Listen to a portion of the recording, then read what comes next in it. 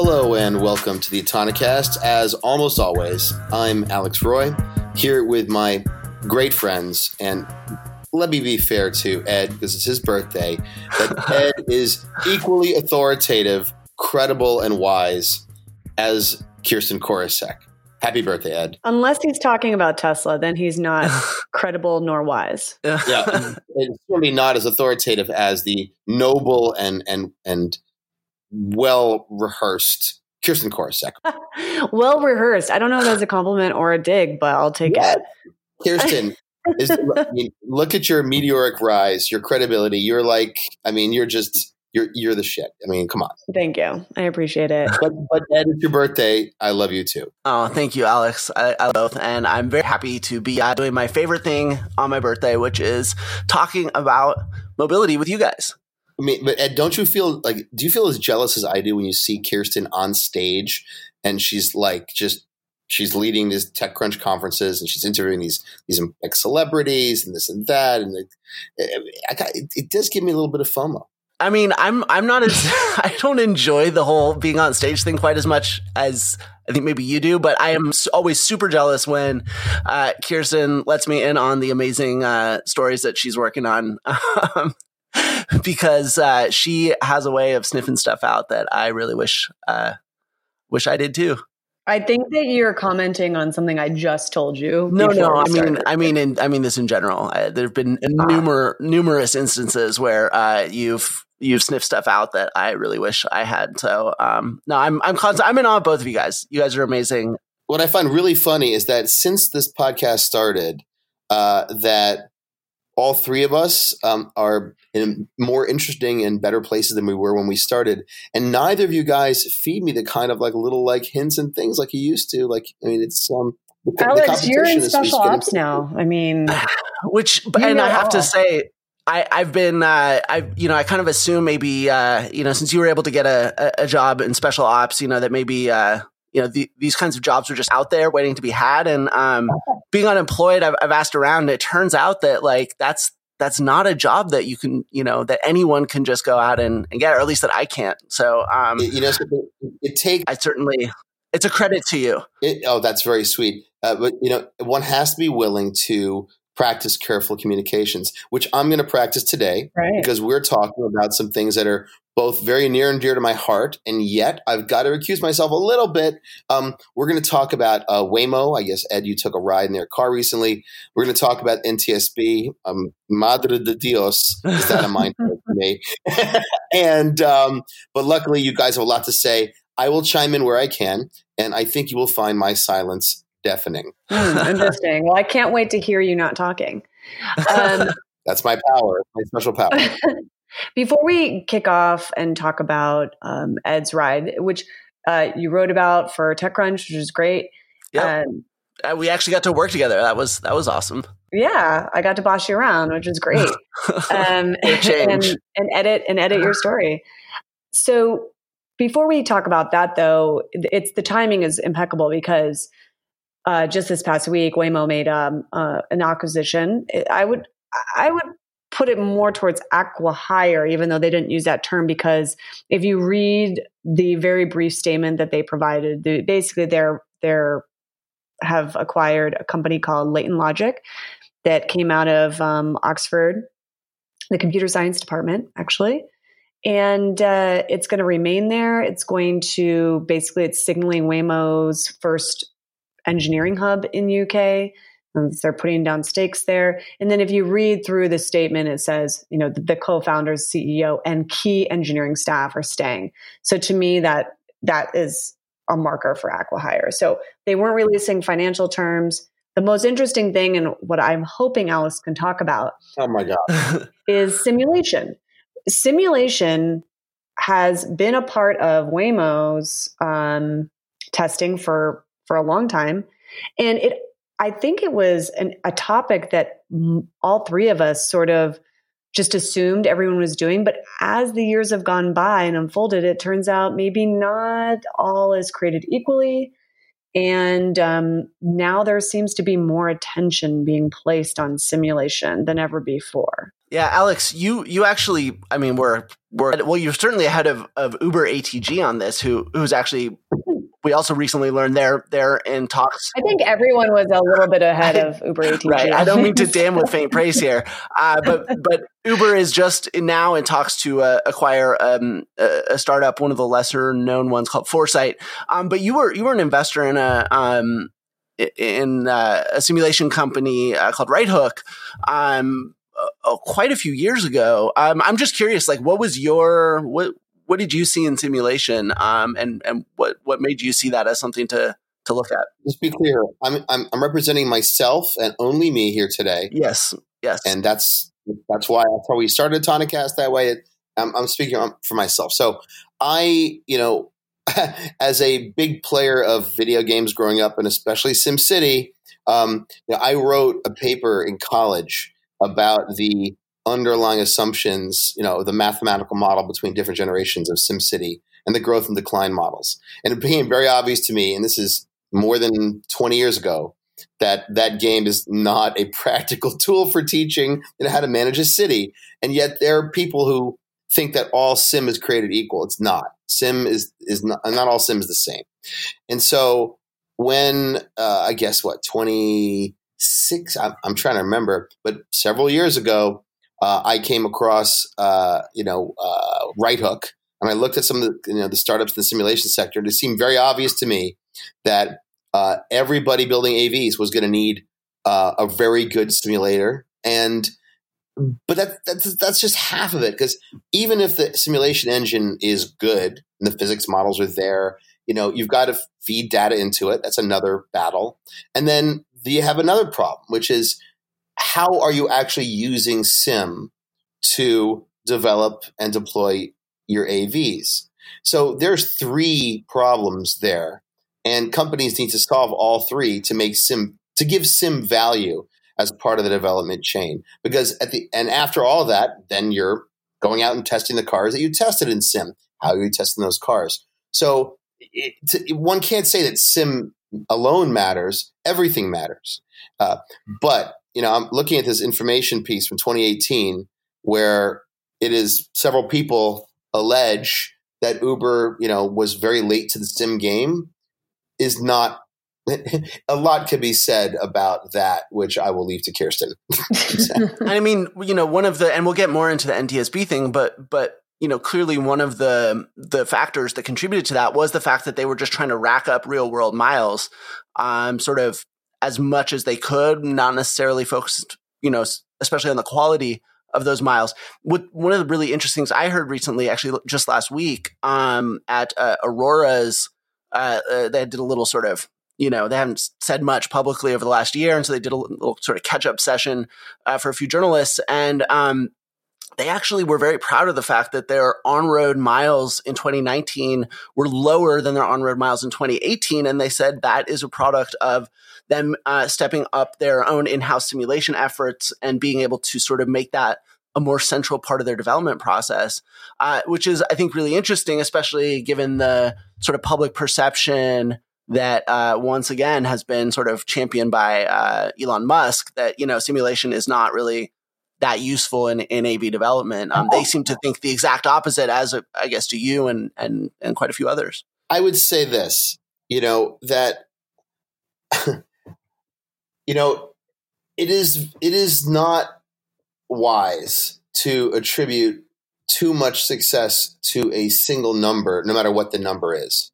And a great example of that are the California disengagement reports. Think about all of the consequences. And Uber's recent history is indicative of this, of people's obsession with disengagement, numbers as involuntary disengagements as a proportion of miles driven. Yep. Like, think about the psychology for investors, for managers, for project managers. That comes from that, and that's not a good thing. In the same way that in the Vietnam War, systems theory, Rand Corporation, they're like, a metric of success is tonnage of bombs dropped. That's not how the war was won. It's certainly how the war was lost, though. So, to say that one is, increased real world miles alone doesn't mean anything. And to say one is, increased simulation at the expense of real world miles alone doesn't mean anything. Because, and I guess I'll give you a really simple example. We don't know what is like behind closed doors of what everyone is doing in sim. We just don't know. We can guess, but without knowing exactly how simulation is used, it is impossible to say that simulation alone, is miles in simulation matters. These are unknowable.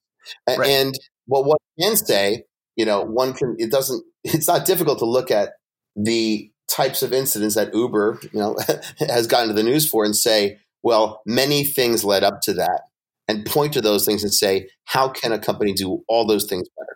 So I want to let Kirsten get in on this real quick, but first, you're saying something that actually was one of the big things from my Waymo ride.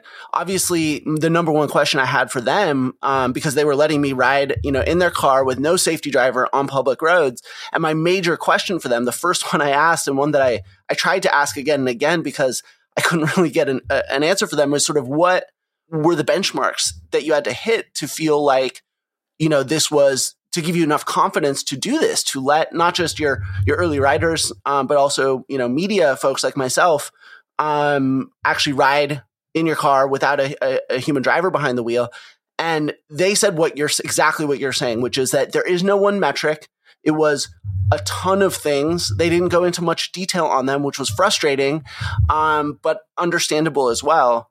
But I think this whole question of how safe is safe enough, I think a lot of people have been waiting for a simple answer to that, and it sounds like it's never going to come. It sounds like it's always going to be a really broad range of factors that give the people developing this stuff confidence to sort of take that next step. I mean, I'm trying to think of a good analogy that would kind of clarify how sim is done right or wrong. But, look at, Nissan and Sony got together years ago and did this program called GT Academy, where players of Gran Turismo who did very well in game, and anyone who plays driving sims, it can tell you the Gran Turismo physics model is more difficult. It's more realistic than the Forza's physics model, which is more fun to play because it's easy. And so they took these winners of this program, the GT Academy competition, who were champions in the game world, and they put them in the real world. And the results were inconclusive. If sim was everything, then these people would be coming out of sim and winning races. But it's not everything. It is a very important component of responsible development. But I think it's going to be many years before we see, under the hood of exactly how the companies who use sim, intelligently did so. And we can only speculate because no one is really going to come to the table and explain exactly how they do it. But we can see on the other side, on the public side, whether they're doing so wisely because we don't hear anything about what they do at all, or at least what's happening at all.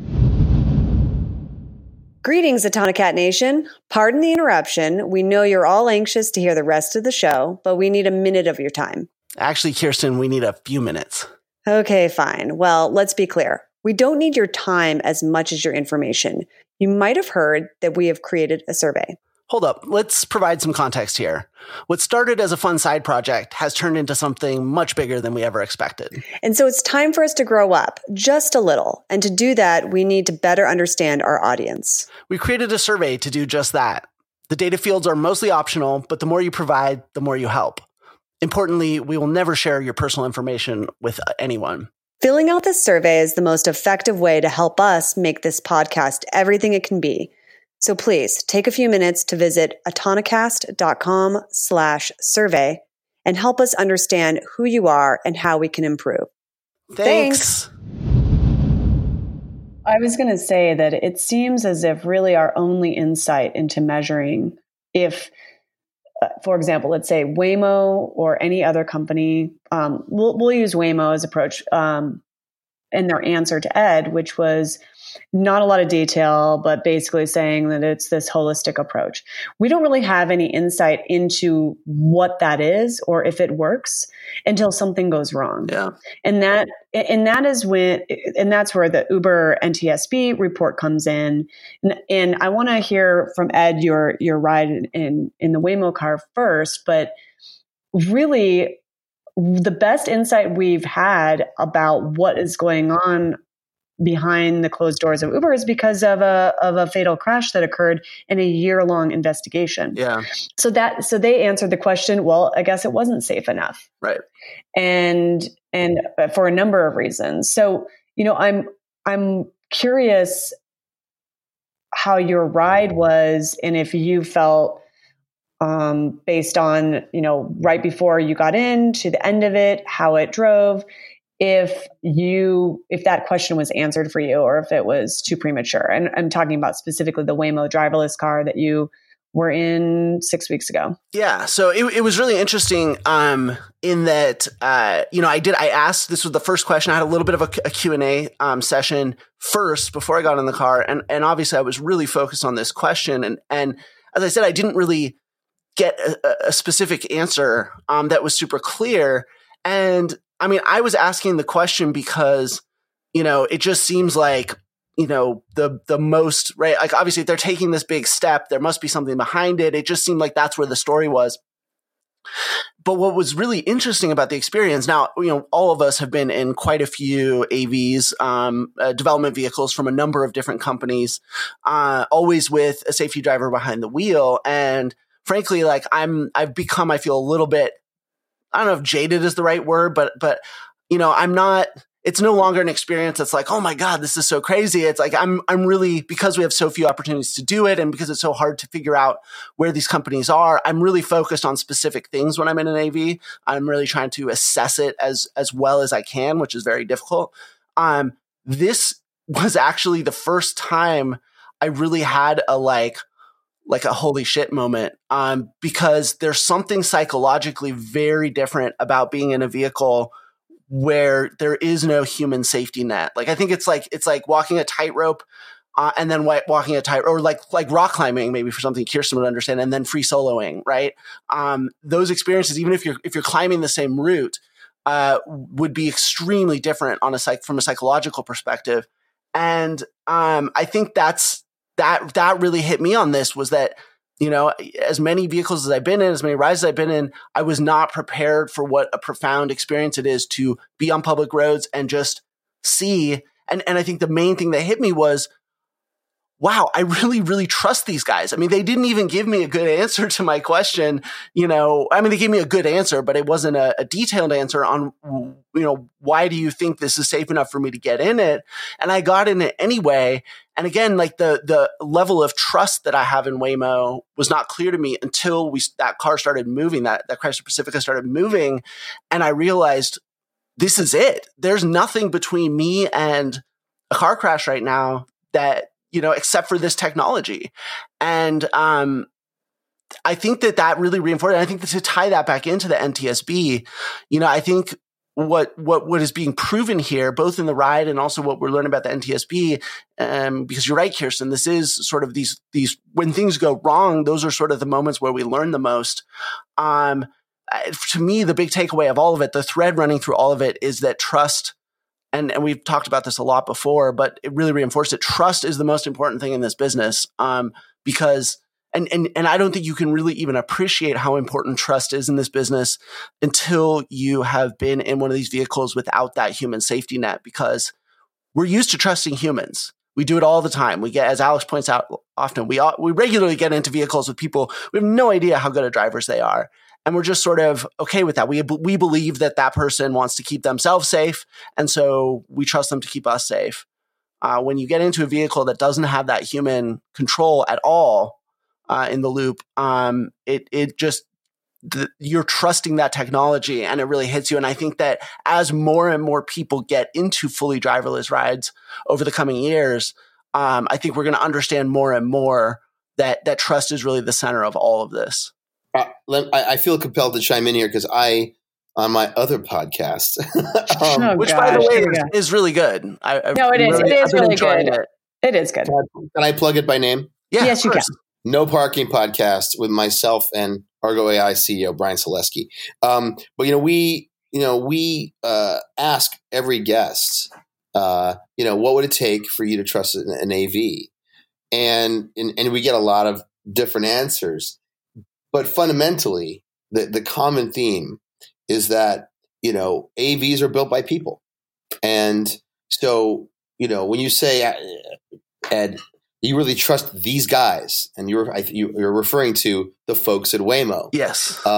Well, they have a long history. I mean, since Lewandowski left, of being both cautious and early to taking a cautious approach. Yes, a very conservative approach. Yep. So and that's reflected in like the pace of rollout and a lot of things that they do. Yes. And so, essentially a company that is out of the news while working on these things is by definition, relative to their scale and size of deployment. And look at other companies. We've got, Aurora's out there, obviously Argo and others. You don't hear much about what's going on. And in some cases, because they're doing more simulation. In some cases, it's because they're taking a cautious approach. And specifically because of that, I think one can infer that the people behind these companies are the people you can trust. I've been trying to find a silver bullet answer with every guest that comes on, No Parking.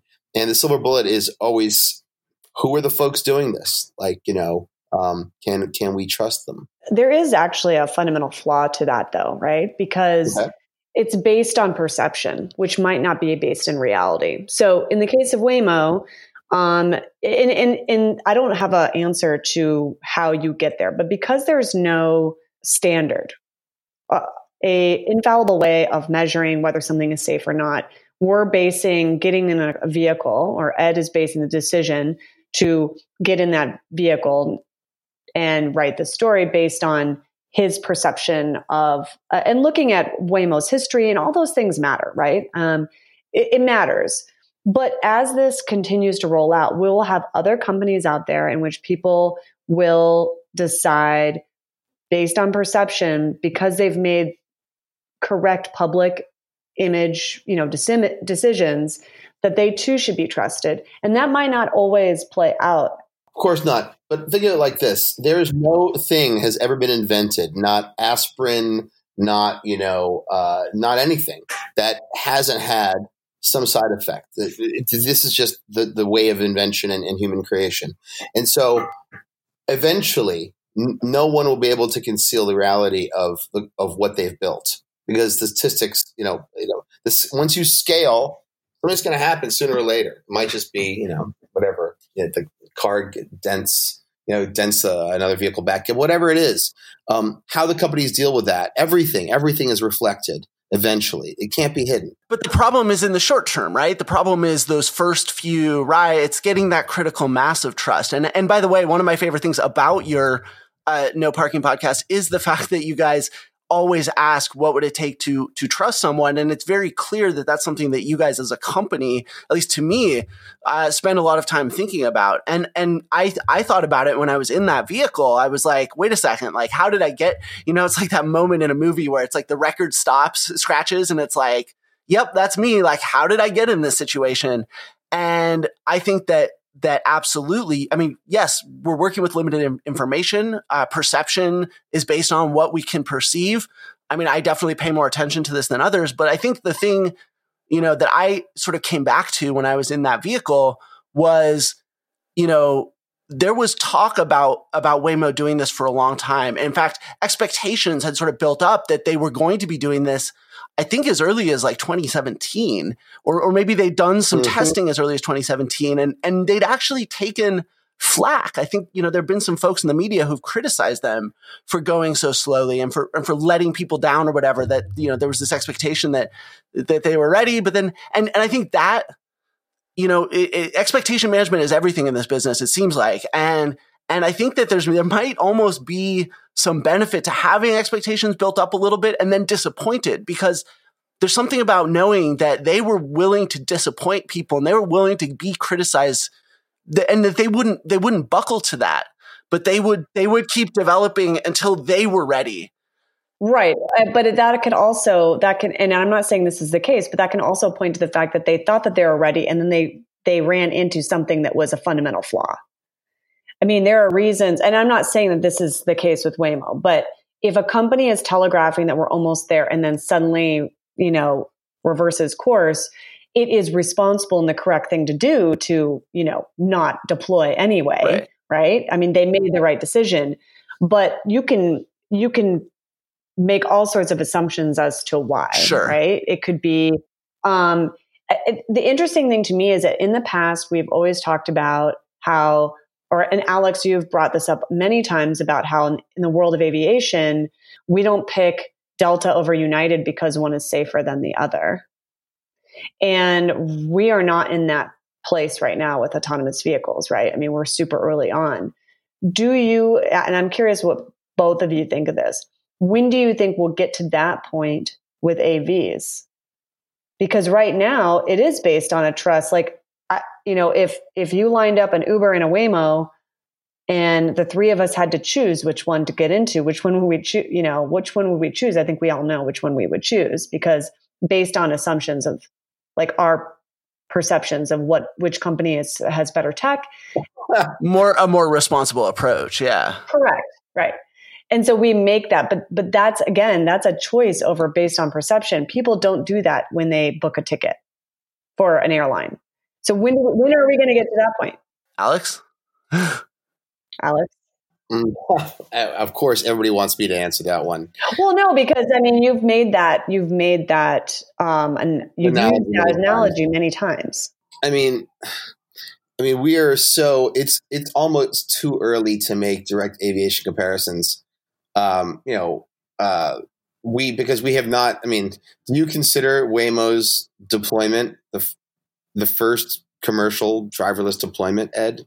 Kirsten, do you think no, they're not charging. Once they start charging, I mean, here's the thing. They're taking baby steps to that. It's the responsible thing to do. You'll never hear me criticize them for trying to figure out how it's going to work, and what is the best. I mean, rushing into these things has not worked out for other companies. But does it qualify as a commercial deployment yet? No. And I don't think Waymo would say that either.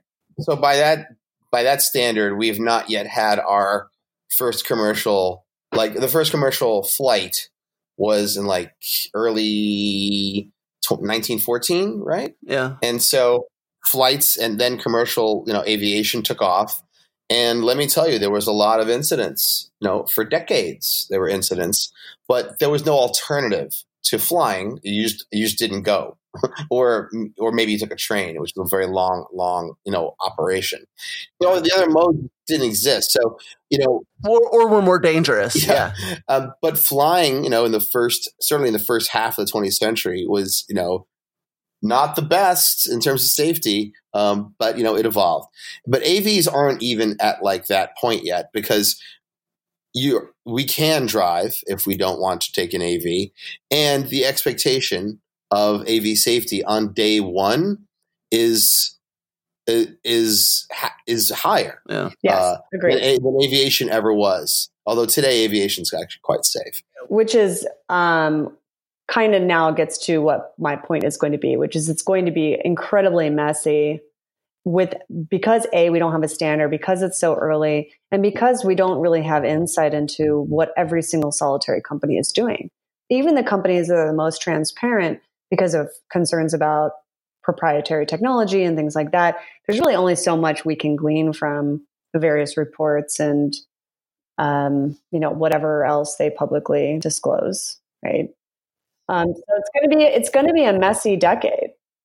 When we say messy, let's be clear here. There are companies, and there are multiple companies, and my friends at Argo are but one of them. There are multiple companies taking an approach which is prudent, and it's reflected in the markets they're going to and their timelines.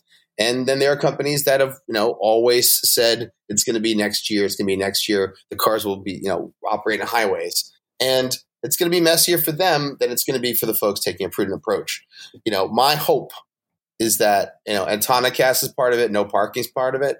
My hope is that people doing it the prudent way will, gain traction. And it's not going to be one company. It's going to be multiple companies.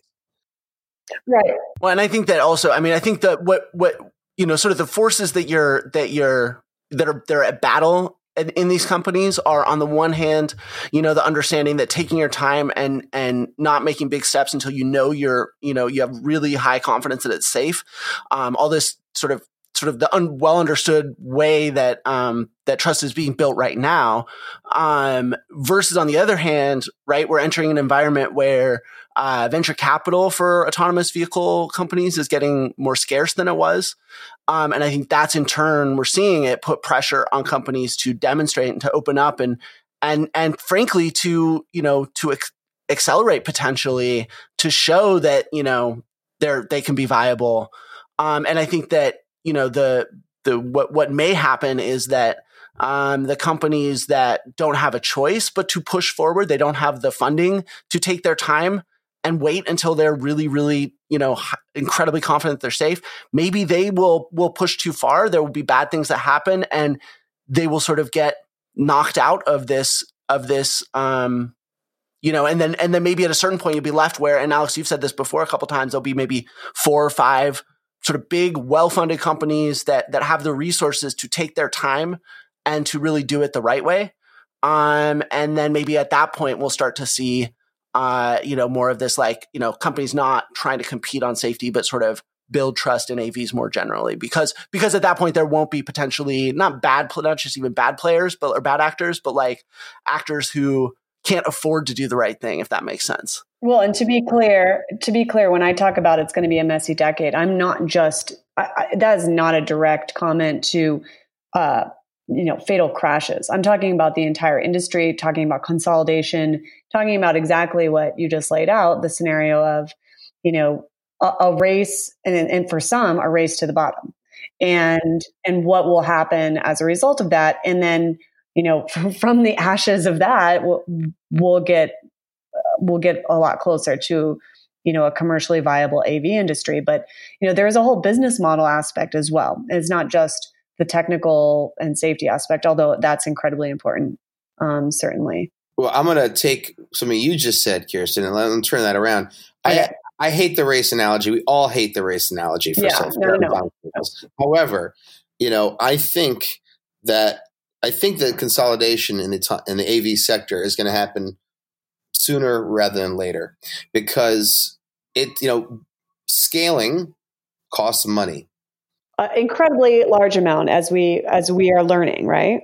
So I actually think that after the consolidation, if there's a race of any kind, it'll be a race to the top, to put markers on cities, like the game of Risk. Once we've whittled away, the whole sector's come down to, call it 4 or 5 companies in the West, covering Europe, United States, Middle East. Who knows? 4 or 5 companies, maybe 6 globally total, are building full stacks. Then the race will be, well, which cities do you have relationships in? Which countries and cities do you have trust or pre-built, such that you can, over time, scale and deploy successfully? I'm actually very confident that people in time will trust AVs from the companies that have developed them correctly, because over long term, one will see these trends towards wise and prudent choices in testing and deployment. And after that, there will be a race, and that's the race for actual fence, ownership of the fences. Yeah. There's also another part of this, and I don't want to get too sidetracked because I want to get to the NTSB side, but it was You have exactly 45 seconds to make your point.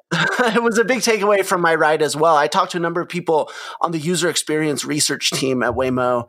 And what really hit me from all that is that, obviously, the ride itself was not particularly hard one, right? I've been in ride, AV rides in domains that were much more difficult. Obviously, the fact that it was driverless was extremely impressive, though. The ride itself was really smooth and impressive. So their actually driving technology was obviously it showcased that, right, and how advanced it is. But talking to the UX team, it showed also how far there is to go to take that very sophisticated driving technology, maybe the most advanced that's out there, but then actually turn that into a product. And actually, there's a lot of stuff happening that has to happen on the product side that's not really driving itself. It's not the driving task as narrowly defined, but things that drivers do that are also extremely hard when you take the driver out of the car. So I think that, one of the issues with the AV space so far has been this, just real focus on just the driving task. Can we automate the driving task? And I think what we're learning, or what I learned from this experience, was that even if you have that down to the point where you're confident enough to put people in the vehicle without a safety driver, there's a lot of work to do to make that product adaptable and flexible enough to do all the things that even a mediocre Uber driver can do. So, the challenge is ongoing. The race, and again, I agree, we shouldn't call it a race, but like the finish line for what people thought the race was is not even where they thought it was, because it's not just a technical challenge of the driving task. It is, as Alex says, the relationships with cities, but it is also a whole bunch of technical and other kinds of work that it takes to understand how humans interact with the vehicle, with mobility, with the mobility providers. And I think that a lot of companies still have a long way to go to really understand that, let alone start solving those challenges. Sorry, That was more than 45 seconds. That was so much longer than 45 seconds. That was a mouthful. Yeah. And in fact, we don't even have time to argue any of those points, because we have been asked for weeks now to talk about the NTSB report. So, Alex, do you have anything to say about what Ed said before we move on? No. No. So it actually, I want to take something that Alex said earlier, which was the fight over if there is going to be a raise once, in your view, consolidation happens. And then from there, really, it's going to be a race to these cities and what city will work where. And I started thinking as a result of that comment about Uber's relationship with the state of Arizona.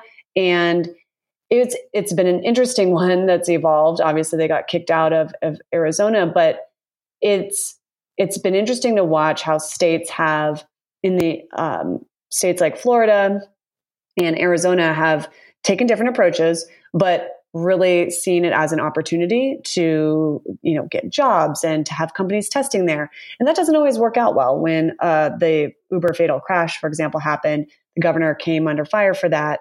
And they've since sort of tweaked things a little bit, but they're still, absolutely have a less regulated approach than California does. So it got me to thinking about that Uber fatal crash and sort of the end result of this investigation, which is kind of giving everyone a little bit of blame. Yeah. And Alex, I don't know what you can say about this.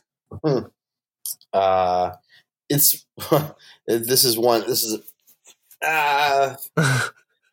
would say that I said a lot of things before, right around the time that the Uber crash happened. And a lot of those things remain true. In fact, I think most of them remain true. There needs to be some kind of regulation, but not too much. I totally believe that we need a, standardization or common framework across all 50 states, because otherwise the companies that develop AVs correctly, it'll just delay them getting to market, and it'll just make it almost impossibly expensive to develop anything anywhere. So that's. I have a question for you. Do you think that when go back in time to right after that crash happened, and to today, and compare the two times, do you think we're closer to getting a standard, either federally or that states can all agree on somehow, or farther away from that? I'm not a policy person, so I can't tell you if we're closer. Well, no, but you know the industry well. So in your view, just in your personal view, do you think we're farther away from that point or closer to it? I don't think we're farther away. I think we're probably getting closer every day, and that's a good thing. Again, it's the perception of AV companies in general. I mean, I know so much more today than I did a year ago, obviously. And it's just incredible to me that the perception of what companies are doing is so far from the reality oftentimes that it is very difficult to judge the companies one against the other. But we can draw some conclusions that, companies that were using SIM from day one, that's a wise move. Companies that were, had very stringent training regimens for their safety drivers, that's a good decision. And, one can hope, or at least I would infer, that companies that were making smart decisions from day one will continue making smart decisions. I voted, my feet took me to where I am because I believe in their approach.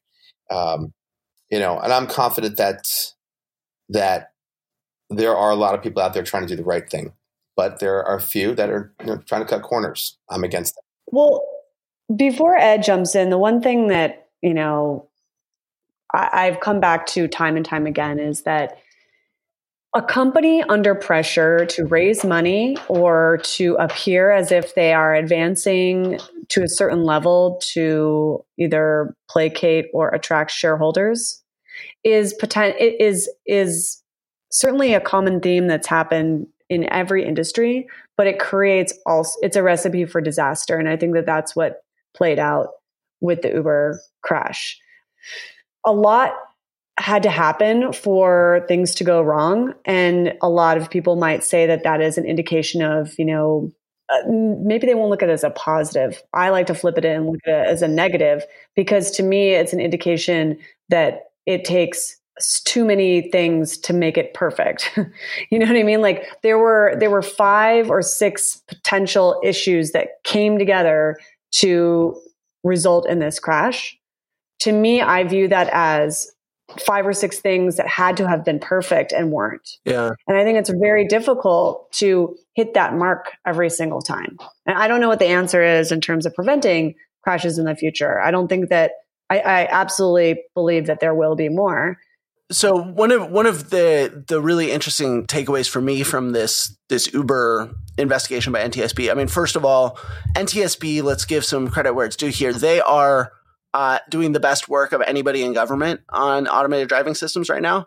I think their Tesla investigations have been very good, and there's actually a connection between their findings here and what they found in those Tesla crash investigations. In that, in his opening statement, the chairman Zumwalt said, this is not a self-driving vehicle. We're not there yet.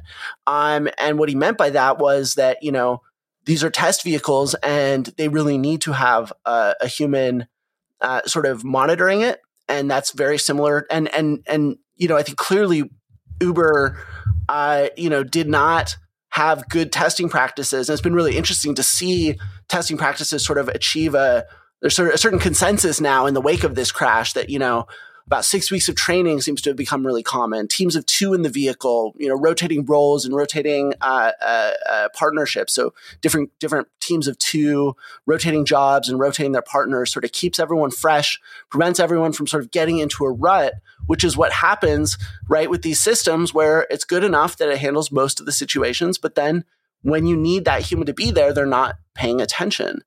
The troubling part of this is, I think, a really, I understand why companies don't want to have regulation, because it is oftentimes, it's very easy for regulation to do as much harm as good.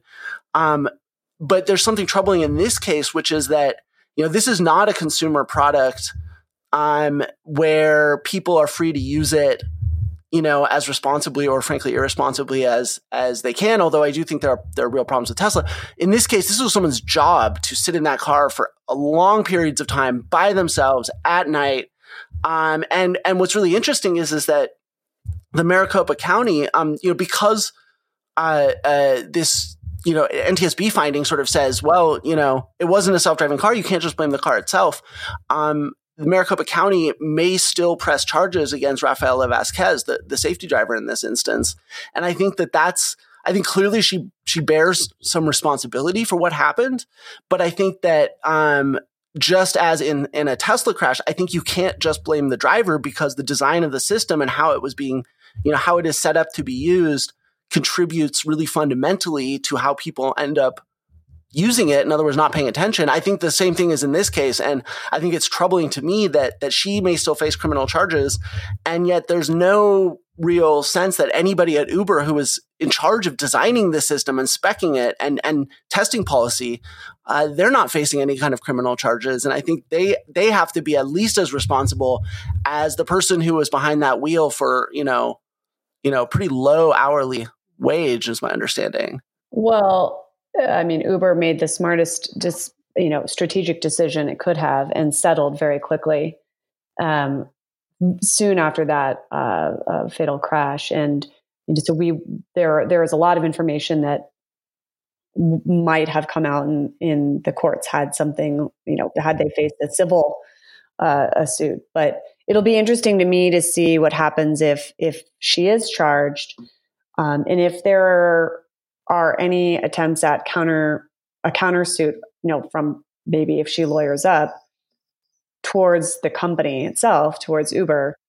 And I mean, there's a lot of flaws with that argument. So I don't put that out there. I acknowledge that might seem odd, but I'll be curious to see what happens with Uber, because while they did settle very quickly, I'm not so sure that the entire issue has been put to bed. One of my favorite episodes actually of Alex's No Parking podcast, there was a screenwriter who I think the movie is in production. It's he at least wrote a script. I think it's going into production. Alex, correct me if I'm wrong. And the idea was it was like 12 Angry Men, only it was the CEO of a self-driving car company who's being tried for for his car killing someone. I think it's amazing that obviously it's it's a brilliant idea for a kind of near future sci-fi scenario. What's fascinating is that in reality, the difference is it's not the CEO on trial here, right? Travis Kalanick isn't on trial. Even Anthony Lewandowski. I mean, none of the people who are involved in Uber's, setting these policies is on trial here. It's the human who happened to be the low level employee who happened to be behind the wheel when this event happened that's on trial. I don't know. I think it says a lot about us as a society. And it's sort of interesting to think about, will we ever see a future where a CEO of a self-driving car company will be on trial for its car killing someone? Well, because it's not called a self-driving car. And as was mentioned in that opening statement, that seems to place the responsibility more squarely on the driver in this case. That's not to say that there isn't an argument to be made about the design and about, is there any responsibility on Uber's side? And it's one of the reasons why they chose to settle, right? They did not want that playing out in court or those types of questions being asked. So maybe Vasquez has to sue Uber for this question to be resolved. Right.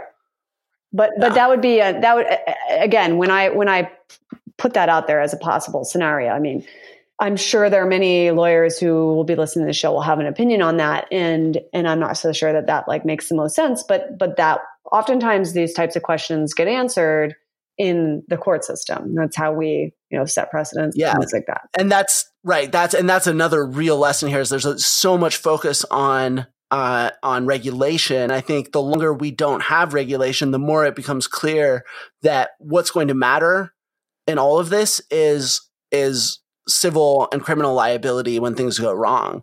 And I think that to me is why I think the industry needs to ask itself some tough questions about, is there some regulation that we can get out there, some rules that we can play by that maybe limit us in certain ways, but that give us some predictability, because as we've, anybody who follows, court cases, juries in particular could be affected by all kinds of different things and come to all kinds of different conclusions, especially about sophisticated technology that they don't understand and probably can't understand, like self-driving. Do these companies want to see a certain amount of regulation as a way to head off this stuff? Or, do they want to roll their dice and let the courts essentially be the ones who sort of regulate from the jury box? Remember this, the day the driver or the safety driver or test specialist, that Argo calls them, comes out of the vehicle and the vehicles are commercially deployed, you get into a taxi today with a human driver and the passenger has no liability. The cab company has insurance. The driver is presumably covered underneath that. So logically, a shared commercial AV fleet is going to operate the same way, because no one will get in the back of the car unless the fleet operator has insurance. So that's a very different scenario from what you're describing, which is who has liability during testing, and the NTSB report, which is putting blame on the driver. So yes, I'm sure there'll be litigation around it. But when AV fleets deploy, at least shared commercial AV fleets, logically they will assume liability, and that's the conundrum of this whole Tesla scenario, which assumes that one buys a Tesla with a full self-driving option and makes it available on a Tesla sharing platform, but the owner of the vehicle still has liability. And I have a Tesla. I don't buy that. I just don't buy that at all. Well, it's like you say, it just means it's not a self-driving vehicle. Again, I think this is the bright line that we're sort of realizing exists here, is that liability is the difference between a self-driving vehicle and not. Well, and also, and as Alex points out, terminology matters. So, I mean, I don't know, Alex, I don't know if you realized that you were making that point, but essentially you were drawing a line between a test, the scenarios that are happening right now and liability based on testing, and then crossing over to the day when there's driverless commercial deployments. It's two different scenarios and two different definitions. Tesla's vehicles, are they beta test vehicles essentially that we all, not me, but you own and everyone else owns?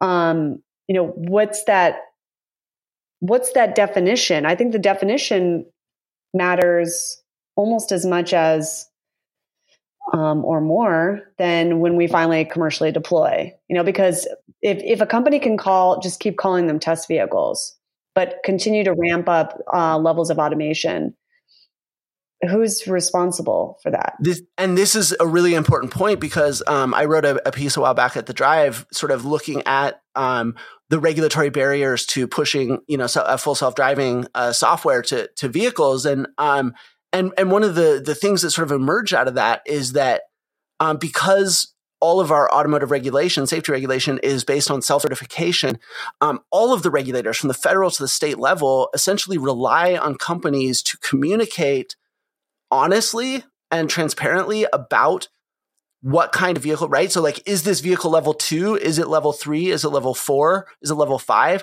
These are questions that the regulators are not equipped to determine a sort of a ground truth about. They rely on the companies themselves making statements about it. And so again, I think, that's why having some kind of external bright line that isn't just, what is this company saying? Because they can say one thing and do another. I mean, it happens all the time. And I think legal liability is the only place where that line is. Well, Alex, do you have any other parting thoughts? No, I think I think I've said it all. Here's my final thought. And we were asked by a number of people to please have an NTSB episode, and they may or may not be satisfied by our debate, but I do think it shows how complicated and this issue is, and then it's going to keep coming up. Yeah, I'm sure that we'll continue to have these conversations, especially once we determine whether the driver is going to be held or is going to be criminally charged. Yeah. And how that plays out. But it just shows that there is not one answer. I mean, even the NTSB report, it shows just how complex it is by essentially putting blame on a number of factors. Yeah. Yeah. No, I think if Rafael Vasquez is charged criminally, I think that everybody who works as a test specialist or safety specialist, I'm not sure what the term, it probably varies from company to company, but if going forward, if she's charged criminally, and certainly if she's found guilty, anybody taking one of those jobs is going to have to think, they're going to have to become experts in this stuff, because they're going to need to know, is this a company I can trust? They're going to have to answer that trust question, because the reality is that, spending long periods of time waiting for a car to screw up, a driving system to screw up, is something that we're just not good at. There's so much of a track record there, that it's going to be a huge step. If you're going to face criminal liability if something goes wrong, you need to trust the hell out of whoever's car you're getting into and you're taking criminal responsibility and civil responsibility for potentially. Well, we'll end it there. Unless Alex has something more to add. Only that, let me tell you, if I wasn't on the Autonocast, I would have definitely listened to the Autonocast because of episodes like this. What a good show. Well, and what a good show. And that's a good point to mention. As you heard in our faux advertisement earlier in the episode, we are currently running a listener survey. If you do enjoy the show, if you do enjoy discussions like this, if you'd like to hear more of them, please support us by, all you have to do is go fill out that survey. The fields are optional. So you can give us as much or as little information about yourself as you want. This helps us get sponsorship as well as improving the quality of the show. So please just take a few minutes. And if you haven't, go to autonocast.com/survey and fill that out and help us continue to improve the Autonocast. And on that note, we'll see you here next week on another episode of the Autonocast.